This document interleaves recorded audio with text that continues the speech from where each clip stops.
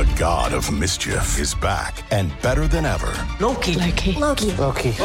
Wow, great to see you again. Critics agree Loki Season 2 is marvelous. Great. And it's finally here. How much do you know? Let's assume I don't know much. A mind-bending adventure. Spectacularly cinematic. I've been waiting for a moment like this. It surpasses all expectations. A little over the top, don't you think? I thought it was spot on. Loki Season 2. Now streaming only on Disney+.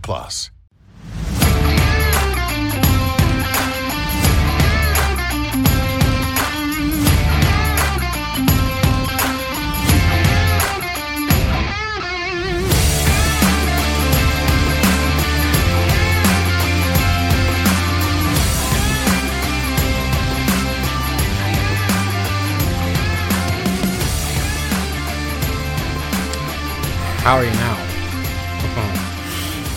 How are you now?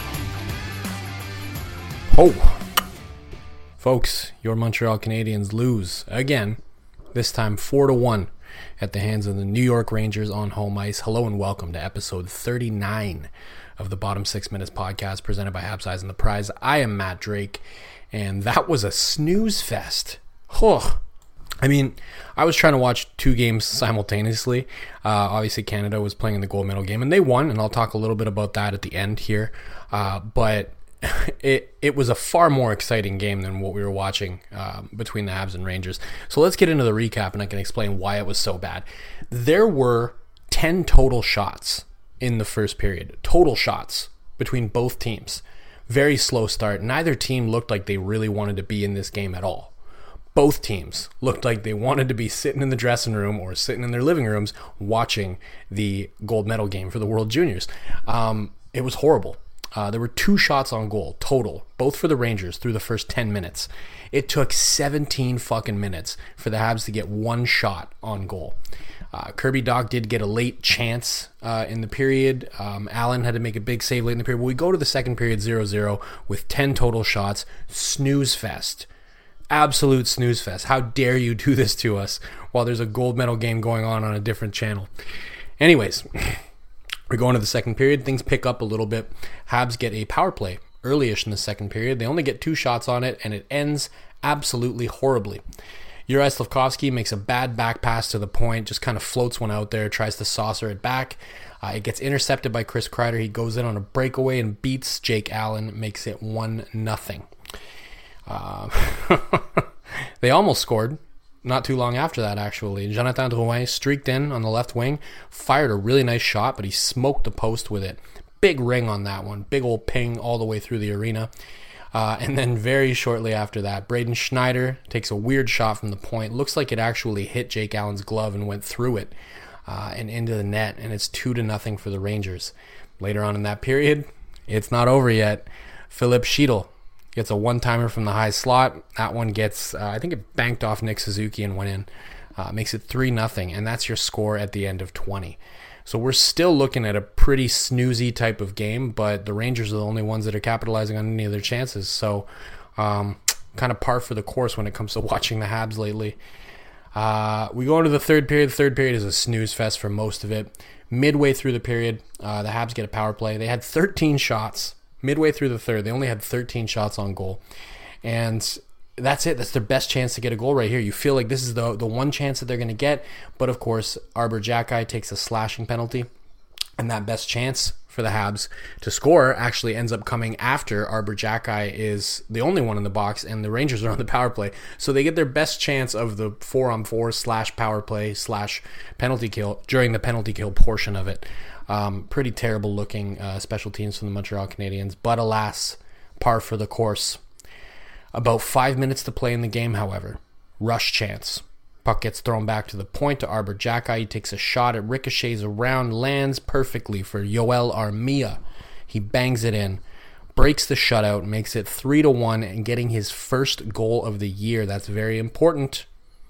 But of course, it was not meant to be. There was no comeback on this night. Philipp Schiedl added another one late to make it 4-1. But hey, at least they didn't get shut out. Well, time for your silver lining. You know what? For the silver lining, the first thing I want to talk about, I got to go to that gold medal game between Canada and Czechia. They won in overtime. In case anybody hasn't seen it yet, and if you haven't seen the highlight yet, you can head over to my Twitter. I did manage to get a clip of that, even though I was in the middle of watching the Habs game. I think the Habs game actually just ended right before that goal went in, actually.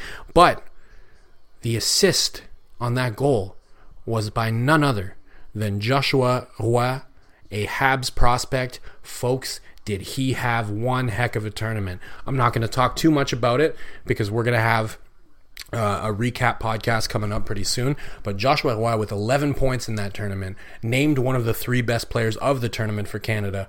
Folks, he is on the right track.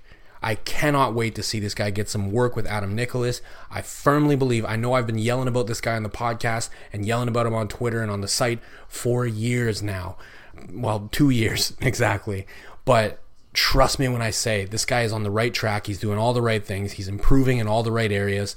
And man, did he have a heck of a tournament. So there's a silver lining for you that doesn't even come from that game. Joshua Roy is going to play for this team one day, and I really believe if he keeps working on the things that he's working on, he's going to have a lot of success with this team, and he's going to be a staple on the Montreal Canadiens' middle six for a long time. Now, back to the game that wasn't so fun to watch. I guess a silver lining I could take from that game is that the Habs actually did something that I asked them to do. Anybody who listened to the previous episode, after they got shelled, my article even was about not having Juraj Slafkovský on the fourth line. Now, the caveat to that is, of course, it took an injury to Brendan Gallagher for them to bump him back up in the lineup. But the good news is, number one, they did what I asked, so I'm taking credit for it one way or the other. And number two, he actually fared pretty well on a line with Christian Dvorak and Josh Anderson. They weren't bad. They really weren't bad. 53.85% of shot attempts were in their favor when they were on the ice, and they had the balance of the scoring chances as well. 3-2 is the count on naturalstattrick.com. So, that line, not so bad. Slafkovský obviously had the one really bad pass on the power play that led to a goal against, but if you take just the 5-on-5 play and kind of pull that out and look at that and dissect that alone, I think it went pretty well. I think he made a pretty good case for continuing to do what I said, which is not playing him on the fourth line. I think this is how you can develop him into a better player. Mistakes like that are going to happen, so it's not something that we need to freak out about. But this is much, much, much, much, much better than seeing him play on the fourth line with Michael Pizzetta and whoever else they decide to throw out on that line. It went way better for them. So hopefully they keep doing that. Hopefully, if and when Brendan Gallagher comes back from injury, they don't automatically just decide, okay, well, we're going to do away with this and send you right back to the fourth line. I think there are other candidates, but it worked. It worked. Okay? I asked for it. They did it, and it worked. We don't really need to talk about the circumstances and how there was an injury that really kind of forced their hand on that front, but I'm taking credit for it. I'm fucking taking credit. I'm happy. They did what I asked, and it worked. That's it. That's all we need to do. We're going to stop the discussion there and move on to something else because I'm taking credit. What else? What else was good from that game? I'm trying to stay positive. I'm in a good mood because Canada won the gold medal. I would say Yoel Armia getting his first goal of the year. I mentioned it during the recap. That's important. I really think that his contract is one that you want to move on from. I think it's going to be incredibly difficult to move on from that contract. They're probably going to have to eat salary in order to do it. But even if you eat the maximum amount of salary, it's going to be very difficult if he doesn't have some production for you to stand on when you're making that deal. Now, I don't know. Is one goal going to be enough to all of a sudden make him trade bait? Probably not. Probably going to need a little bit more than that. But he actually had a pretty decent overall game. He was on a line with Jake Evans and Evgeny Dadonov. They overall weren't too bad. They weren't, dominant out there or anything, but I felt like they were pretty good. I felt like watching that, I was like, maybe this is a way to kind of get Yoel Armia going a little bit. Maybe we can move him into the direction of becoming trade bait a little bit more. I don't know. Again, I think it's going to be tough to move on from that contract, and they're going to have to eat salary, but the production coming along would go a long way towards making that happen. So we'll see. We'll see. I'm taking it as good news at the very least for now. Aside from that, aside from those two positives, and the bonus positive that didn't even come from the game that we actually watched. That game sucked. Everything about that game sucked. I was sitting here. I was trying to have Canada mostly on my TV, and I was streaming on my larger computer screen that I have off to my left. So I'm trying to kind of follow on both games, and I got to tell you, like, the temptation to turn off the Habs game was just palpable throughout the entire thing. It's a rough watch. They can't generate any offense right now. And, part of me is sitting here watching both of these games. I'm watching Connor Bedard at the same time that I'm watching this. I'm watching Adam Fantilli. Adam Fantilli was great in that game as well. And I'm thinking to myself, like, I could maybe sit through more of these games if it means we get one of those guys. Of course, Bedard is the ultimate prize. That's what you want to get. But Fantilli, man, look out. My buddy Hattie Kalikesh, who works here at Eyes on the Prize as well, he tweeted out, looking at Fantilli, he's a guy that at worst is probably going to be a long-time number 2 center for your team with high-level production. And I agree with that assessment. I think this is a guy that, he didn't blow the doors off at the World Juniors, but you never want to put too much stock in one tournament, right? You got to look at what he's doing in the NCAA as well, and it's tantalizing. It's unprecedented when it comes to true freshmen in the NCAA. I really think that if that's the guy they end up getting, you could do a lot worse. So realistically, again, sitting here thinking about turning off that Habs game, I'm like, might just have to sit through more of these games. No pain, no gain. Right? I don't know. It's getting tiresome watching them skate through these games and not be able to generate anything offensively. Getting into the third period there, again, when they got that power play in the mid-third, I hadn't really been paying attention to the shots, and they get a power play, so I decide to check, and I see that they have 13 shots. We're talking 50 minutes of hockey, and you put 13 pucks on net. That's horrendous. That's absolutely horrendous. When you look at the attempts, right?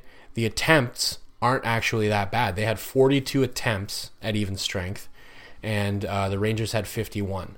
So they weren't that far off. You're only off by 9 on attempts, but you're just not getting enough pucks on net in order to generate any kind of offense.